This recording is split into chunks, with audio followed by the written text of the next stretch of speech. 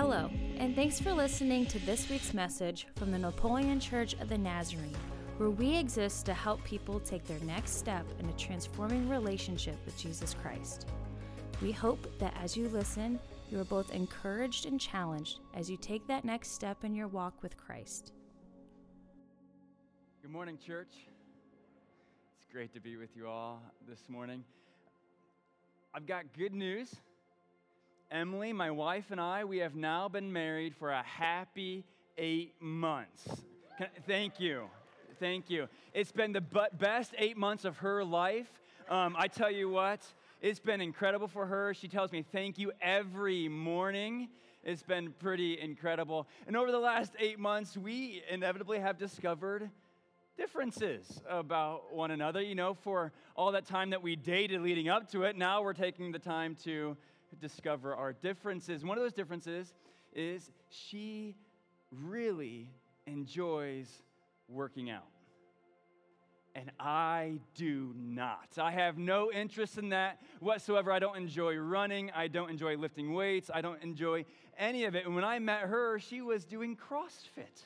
And that's like the worst kind of working out. I mean, that's just no.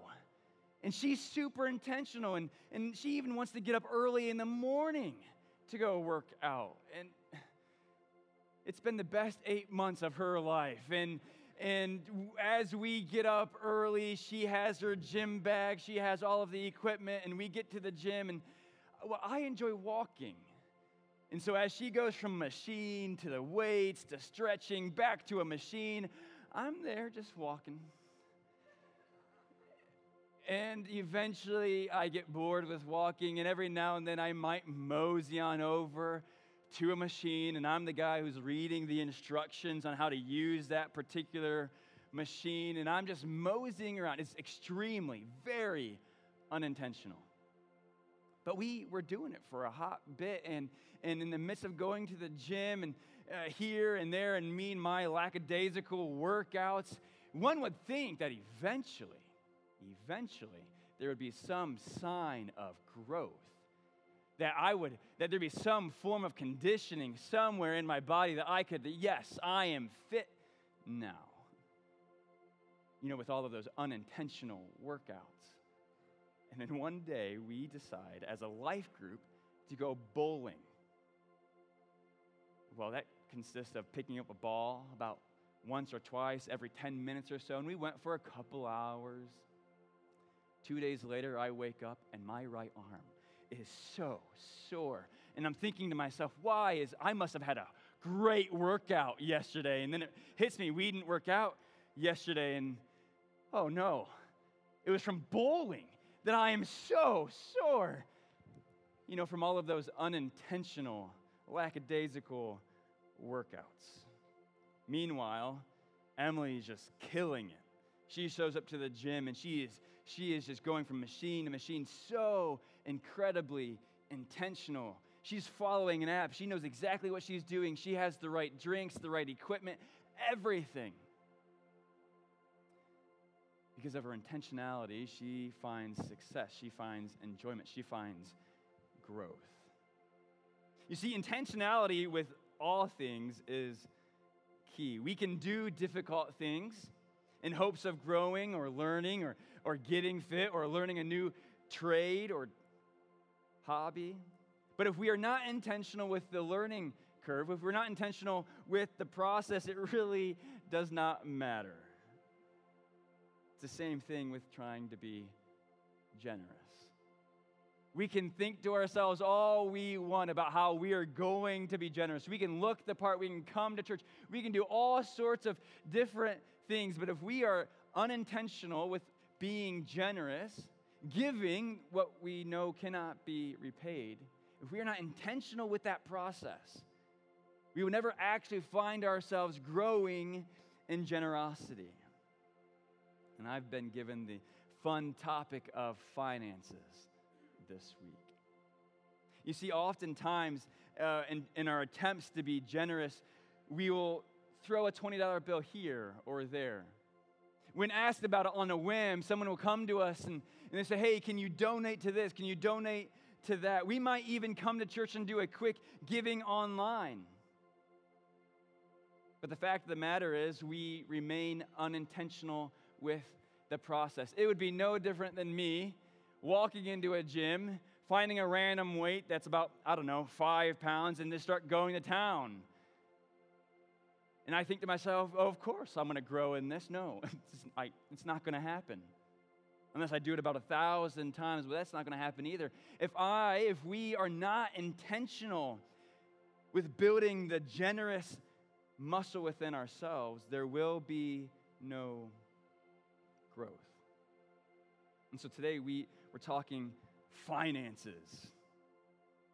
You know I'm the low man on the totem pole when they give me finances to talk about.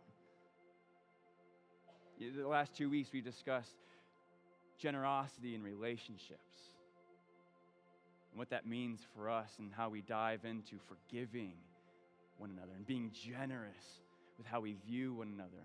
Last week, Dave walked us through what it is to be generous with our hospitality. And this week, we discussed what it is to be generous with our finances. Well, the question we have to ask ourselves is this: why is it so important? Why is financial generosity so important for our relationship with God? Why is financial generosity so important with our relationship with God? You know, we're going to be in Luke chapter 18 today, and I would invite you to begin turning with me to Luke chapter 18. We're going to be starting in verse 18. But before we get there, you should know this. Luke chapter 18, starting in verse 18. But before we get there, about a chapter and a half before this, Christ began entering into a topic that everyone wanted to hear about. It was the kingdom of God. And Christ, as he's walking through this, he begins listing out the type of people that will begin to experience this. Furthermore, he goes on to say, hey, the kingdom of God, heaven, eternity, that which we are all wanting and striving for, it's not just a future goal. It's here in the present. And that's paradigm shifting. Wait a minute. You're telling me the kingdom of God, heaven, the thing that I'm waiting for, it's in the now? Christ is saying, yes, it's in your midst. The kingdom of God is in your midst. And as Christ goes on to talk about these different people who will experience it, here comes in Luke chapter 18, starting in verse 18, here comes this rich ruler. He has everything figured out for his life. He has everything that everybody would ever want. He has the answers to everything. And as Christ begins talking about this kingdom of God, people are listening in, hoping to hear the magical formula on what it is so that they could experience heaven someday. Christ tells them, it's going to cost you nothing, but it will require everything. It'll cost you nothing, but it will require everything. And your degree of intentionality is going to be the key to it all. So if you'll join me, starting in 18 of chapter 18. And a ruler asked him, "Good teacher, what must I do to inherit eternal life?" And Jesus said to him, "Why do you call me good? No one is good except God alone." You see, in this moment, here comes this rich ruler, supposedly having all of the answers, and he's like, I know how to get my way into heaven. I tell the teacher that he's good. He schmoozes he's trying to flatter his way into the kingdom of God. He's thinking that if I call the teacher good, then maybe he will call me good back. And immediately Jesus shoots that down. He's like, hey, whoa. You think you know what good is. That's why you called me good. You think you know what good is, but let me tell you something. No one is good except God alone. So if you're calling me good, you better be calling me God. And if you're calling me good because you think that you're good, we got something else to discuss. Because no one is good except God alone. You see, here this ruler and everybody listening at this point in time, they're thinking this guy is the one that we should be living up to. He's living the dream. He's the walking definition of what it is to be good. But if we continue then into verse 20, Jesus kind of gives them a diagnostic. Let's figure out if you're good.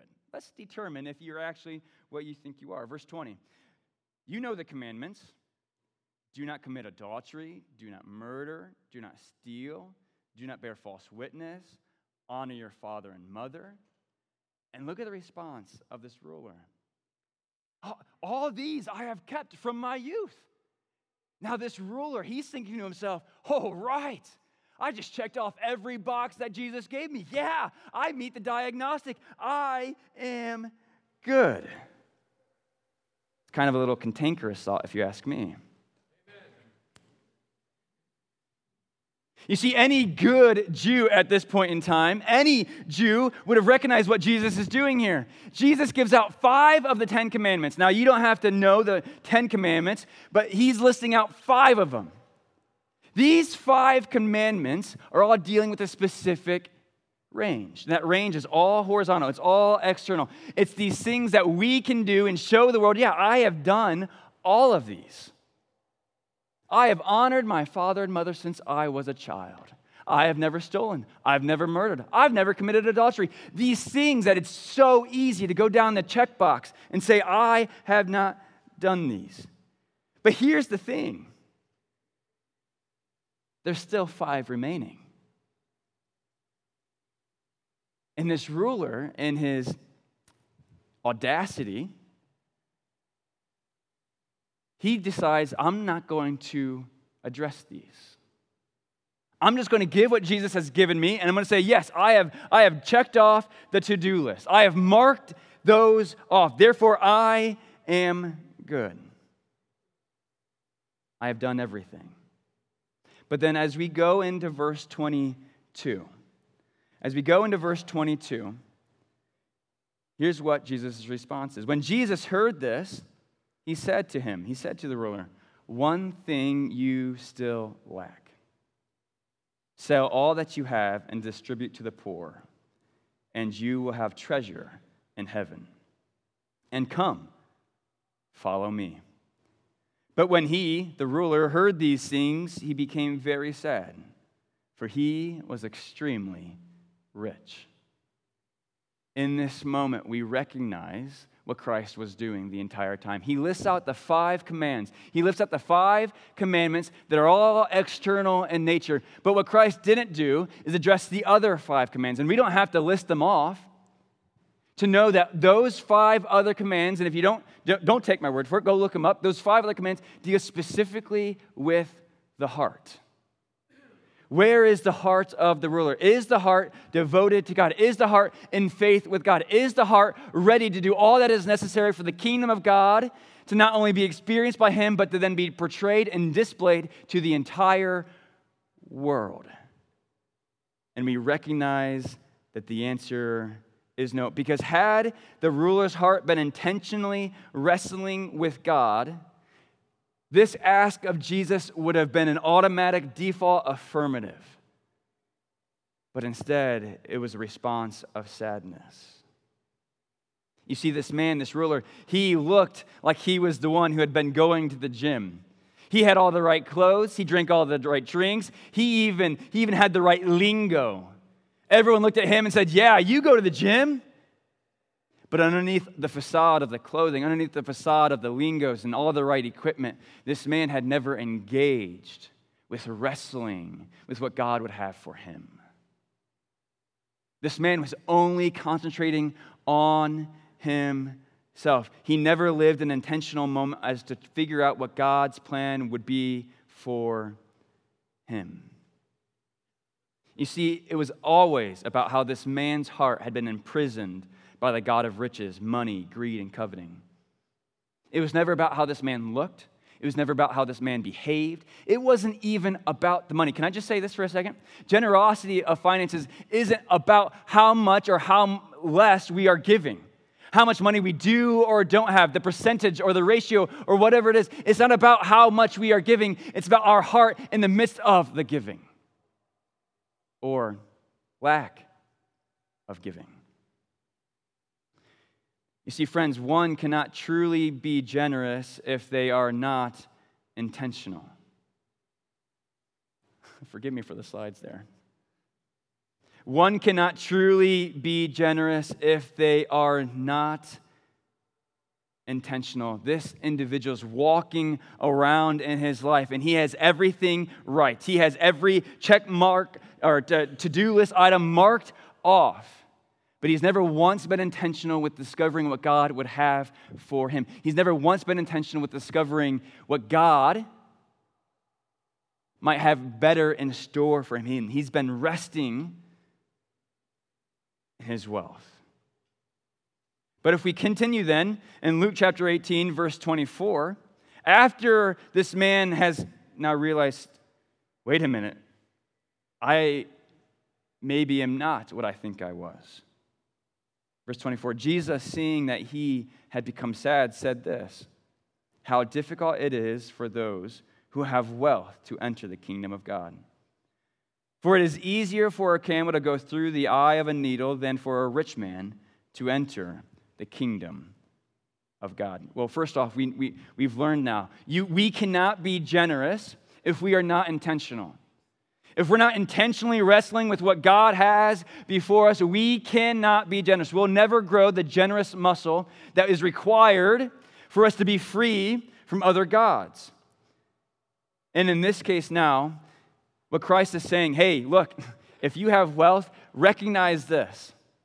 The temptation to rest in that wealth will be exponentially higher if you didn't have it than if you didn't have it.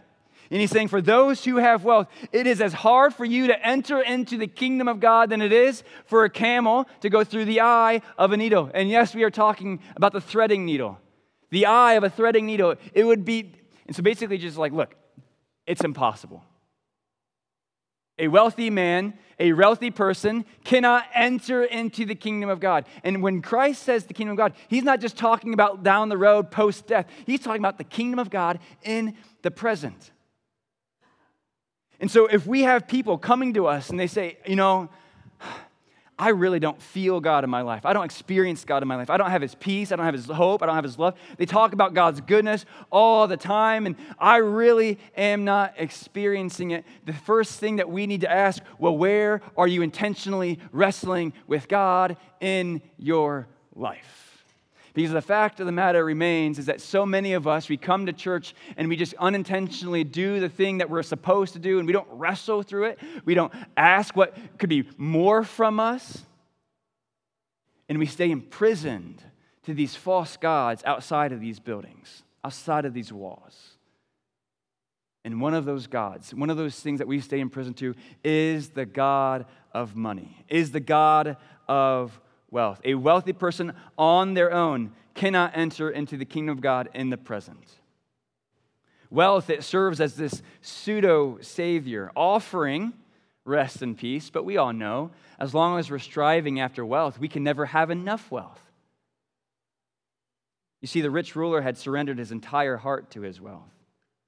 And what we have to realize is that when we surrender our hearts to something, whether it be wealth, or success, or fame, or impact, or influence, whatever it might be, a great family, whatever we surrender our heart to, it's as if we're taking a padlock and locking around our heart, closing that piece of our heart off from the impact or the influence that God would have for us. Every ounce of this man's wealth acted as a different padlock, preventing him from experiencing all that God would have for him. When our hearts remain locked to God, we don't build the muscles of rest, joy, peace, hope, and love that God would have for us, because our entire energy is spent on holding on to the things that we think will give us rest. And in this case, it was the finances. As long as we hang on with closed fists to the finances that we think will give us this rest, we will never actually experience what God would have to replace in our hands. We remain imprisoned, locked away from the impact of God. As we go on to verse 26 then, those around, so first and foremost we have the rich ruler who's hearing all of these things, but at the same time that Jesus is talking to this rich ruler, there's a whole bunch of people listening in, wondering, okay, we're going to hear what Christ has to say to this man, and whatever he says to this man, we're going to follow. We're going to do exactly what Christ says. But then they find out this. And so they're wondering to themselves, well, then who can be saved? They're thinking to themselves, wait a minute. If this man who's got all the answers, who's clearly done everything right in life, if he can't enter into the kingdom of God, then who can? And this was Jesus' entire point. He wanted everybody to hear this because the whole point is nobody can. Nobody on their own can enter into the kingdom of God. Nobody on their own can begin experiencing the peace, the hope, the love, the joy, the rest that God would have for us today. But here's what Christ says. But he said, what is impossible with man is possible with God. And no, this does not mean that I can jump off this balcony and begin flying. Could God make that possible? Absolutely. But before we take that verse and start running with it, understand that what he is saying in this moment, that what is impossible with man to enter into the kingdom of God on their own, it is more than possible with God. More than possible with God. And all of a sudden we begin to realize it's not about being rich or poor, it's about where our heart is, and it's about the heart of the person who is truly seeking after the kingdom. It's not about how rich we are, it's not about how poor we are.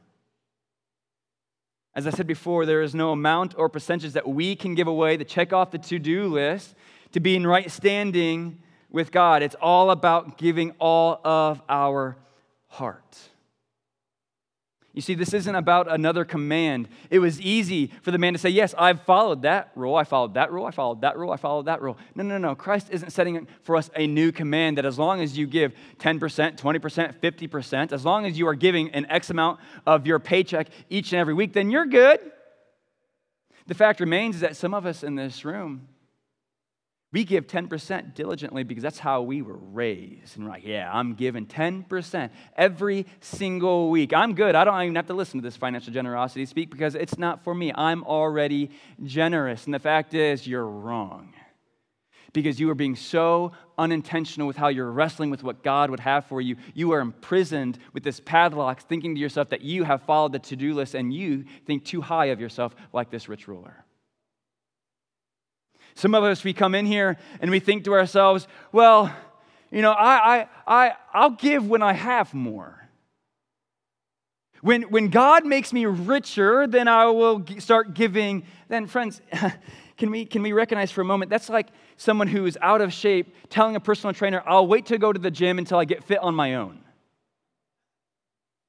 And so when we tell God, if you make me richer, then I will start giving. No. That's not how this works. You practice financial generosity and you begin to invite God to do a divine work on your heart. We want God's peace, we want God's rest, we want God's hope, love, and joy, but we aren't willing to give up anything for it. Friends, it won't cost you a thing to get into the kingdom of God, but it will require everything of your heart. What are you holding back from God? If we want to experience all that God would have for us, it begins with the sacrificial letting go, and this includes our finances, so that the power of the kingdom of God might be unleashed into our lives. And all of a sudden, we begin to have a testimony like no one else in this world. You see, in asking the ruler to sell everything, in asking the ruler to give away everything, it wasn't about setting the standard. Please do not hear what the Scripture is not saying. Scripture is not telling us right now to then write a blank check to that person on the street or write a blank check to whatever organization. The Scripture is not asking us to give away everything of our material possessions. Scripture is asking to give everything that our heart is holding on to and place it into the hands of God.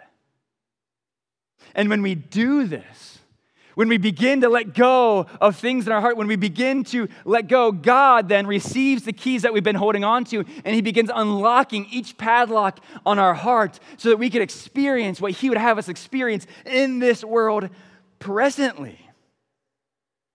You see, every time we practice sacrificial generosity, we invite God to do what only He can do. what is impossible for man, to experience true rest, true peace, true hope, love, and joy. God is saying, I can do it if you would let me.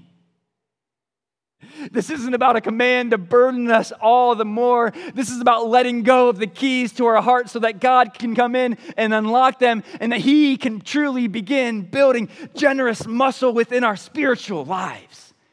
So that when we give, we don't give out of obligation or burden, but all of a sudden when we give, we know that God is going to do something more than we could ever imagine with it.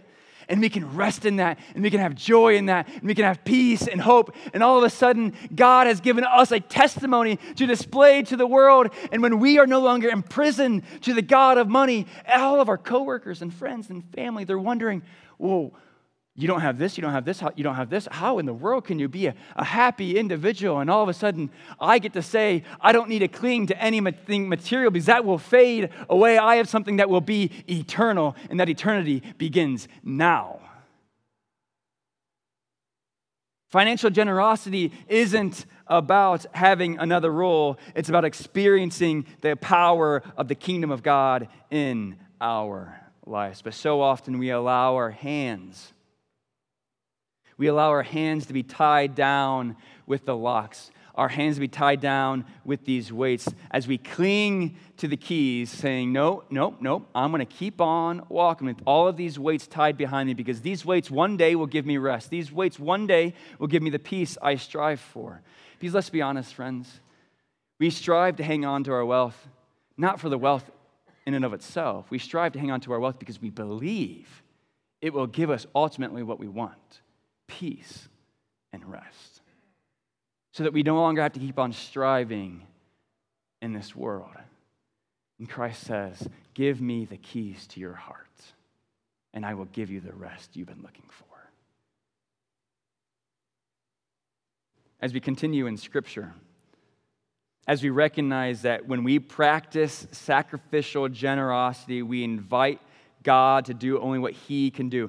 We cannot be generous if we are not intentional, but every time we practice sacrificial, generous giving, we invite God to do more and more and more into our lives. But only He can do it. What is impossible with man is so much more possible with God. Verse 28 then goes on to say this. So, we have the rich ruler. We have three different groups of people. The rich ruler, everyone else who's listening, but the disciples are there as well. And on behalf of the disciples, Peter, he steps up and he's like, I'm going to make sure everyone knows where I'm at. And Peter said, see, we have left our homes and followed you. And Christ said to them, truly I say to you, there is no one who has left house or wife or brothers or parents or children for the sake of the kingdom of God, who will not receive many times more in this time and in the age to come, eternal life. Friends, we read this verse and we're thinking to ourselves, yeah, if it means I'm going to receive many times more, I'm going to give over everything. This is what we call it, the faith, the health and wealth gospel. As long as I give, then I'm going to get more and more back. And the fact is, the truth is, you will. The more faith you have, you will get all the more. It says it right there in Scripture. You're going to receive many times more in this life, the more that you give. But friends, we go back and recognize this isn't about how much we give financially. This isn't about how much we give of our material belongings. This isn't how many checks we can write and give to every organization or to this church. It all comes from the heart. And yes, you may be giving 50% of your paycheck, but if you are not wrestling with God to discover what He would have for you, that 50% of your paycheck, it's just unintentional. It's not actually generous giving. It's you checking a to-do list off and saying, I'm good. And then Jesus comes in and says, no. Only God is good. You cannot set yourself free. You cannot manipulate peace. You cannot manufacture rest for yourself. You know, so often, like I said before, we come in and we want to drop $20 off into the offering box. So often we'll write that check and we'll just not even think about it. Oftentimes, we might even give simply out of the pure emotions of it. We're struck on the little heartstrings and like, yeah, I'll give to that. Oftentimes, let's be honest, we give so that when the giving sermon comes up, we don't feel guilty. We do it so we can point out that we already checked that to-do list item off. And so in attempting to remind Jesus, we get a sense that Peter is actually no different than the rich ruler. Peter has given everything to follow Jesus. And as he says all of this, all of a sudden we recognize, wait a minute, Peter is doing the same thing the rich ruler was doing. He's just looking externally. He wants the world to recognize he has checked off that to-do list.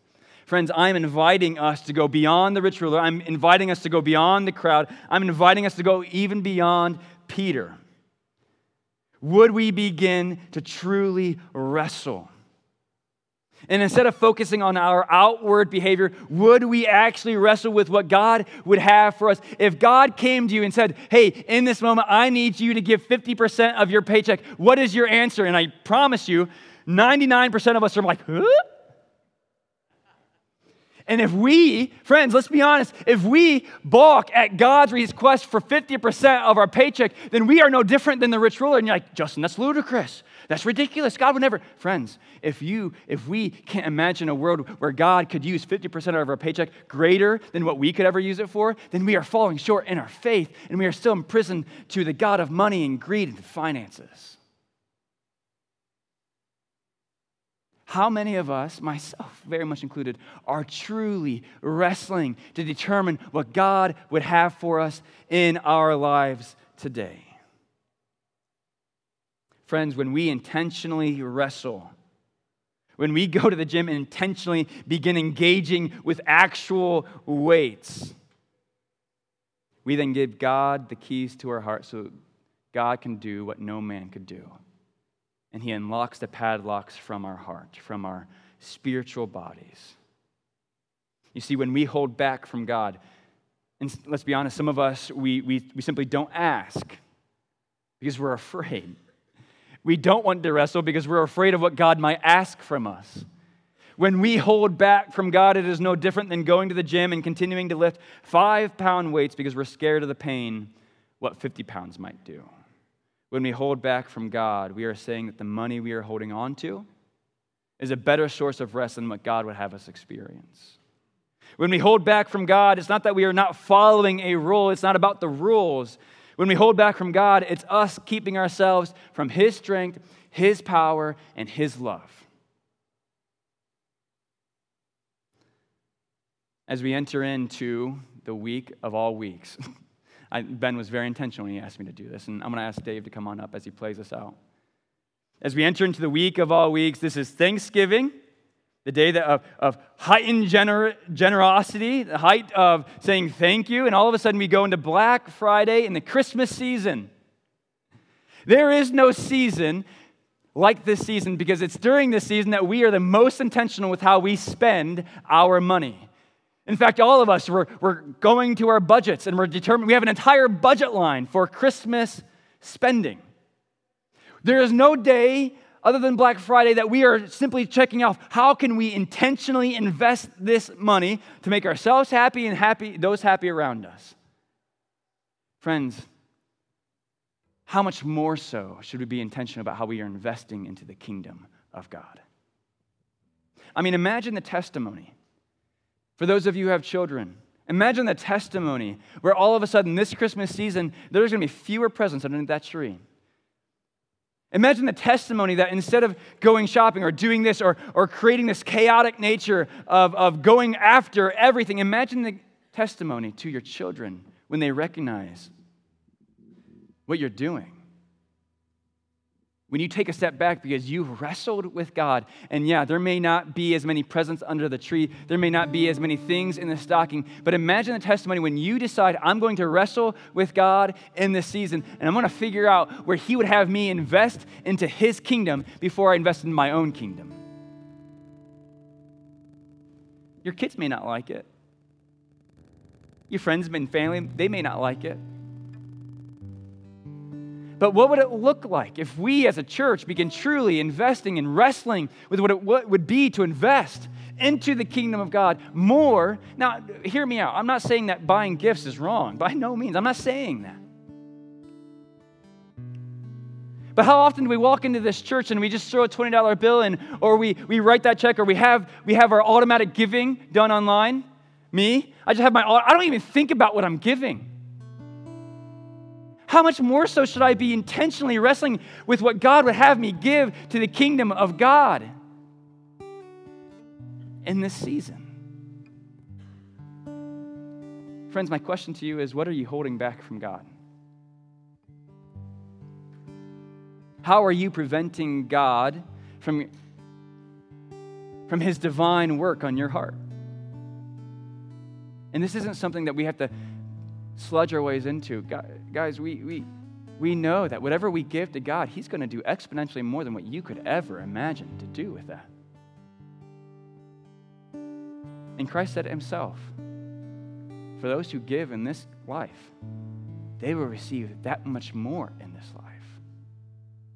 And we've already determined what we want is rest. What we want is love and joy and peace, and we cling to our finances, we cling to our wealth, but ultimately Christ is saying, give it all up to me, and I will give you more and more and more. Yeah, it might not be the way that you expected it or even hoped for, but it'll come if we give. If we give what won't be repaid in the same way. What are you holding back from God? I want to invite you to stand this morning.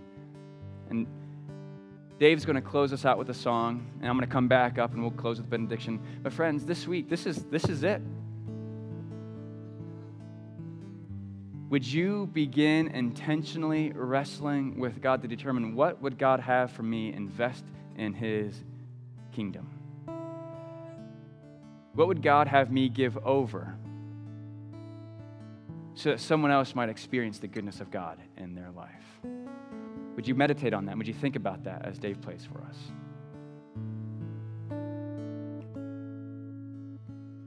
Here's my heart,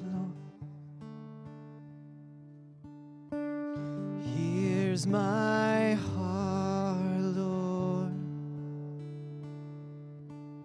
Here's my heart, Lord.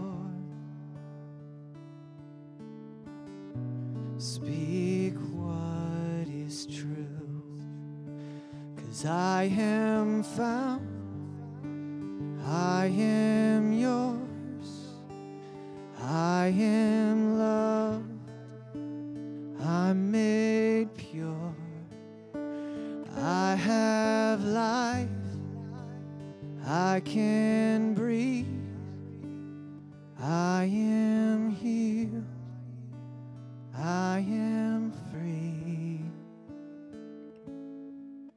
Oh, here's my heart, Lord. Would you proclaim that today? Here's my heart. Here's my heart, Lord. Here's my heart. Here's my heart, Lord. Speak what?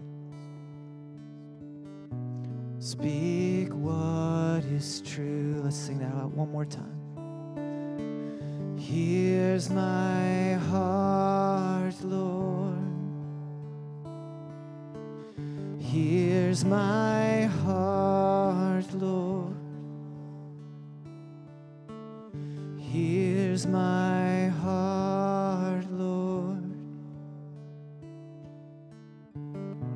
Speak what is true.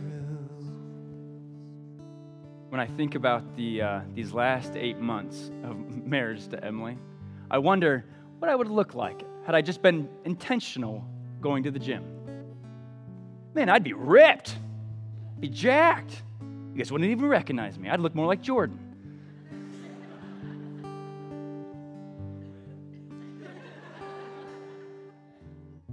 Friends, how much more so? How much more so if we begin to intentionally wrestle with God, to allow Him to build up in us generous muscles, So when it comes time for the big ask, when Christ comes to you and says, are you willing to give everything to experience me? God will have done the divine work that we could never do on our own. And so God, we come to you this morning and we thank you. And we praise you. And God, we ask for courage and boldness.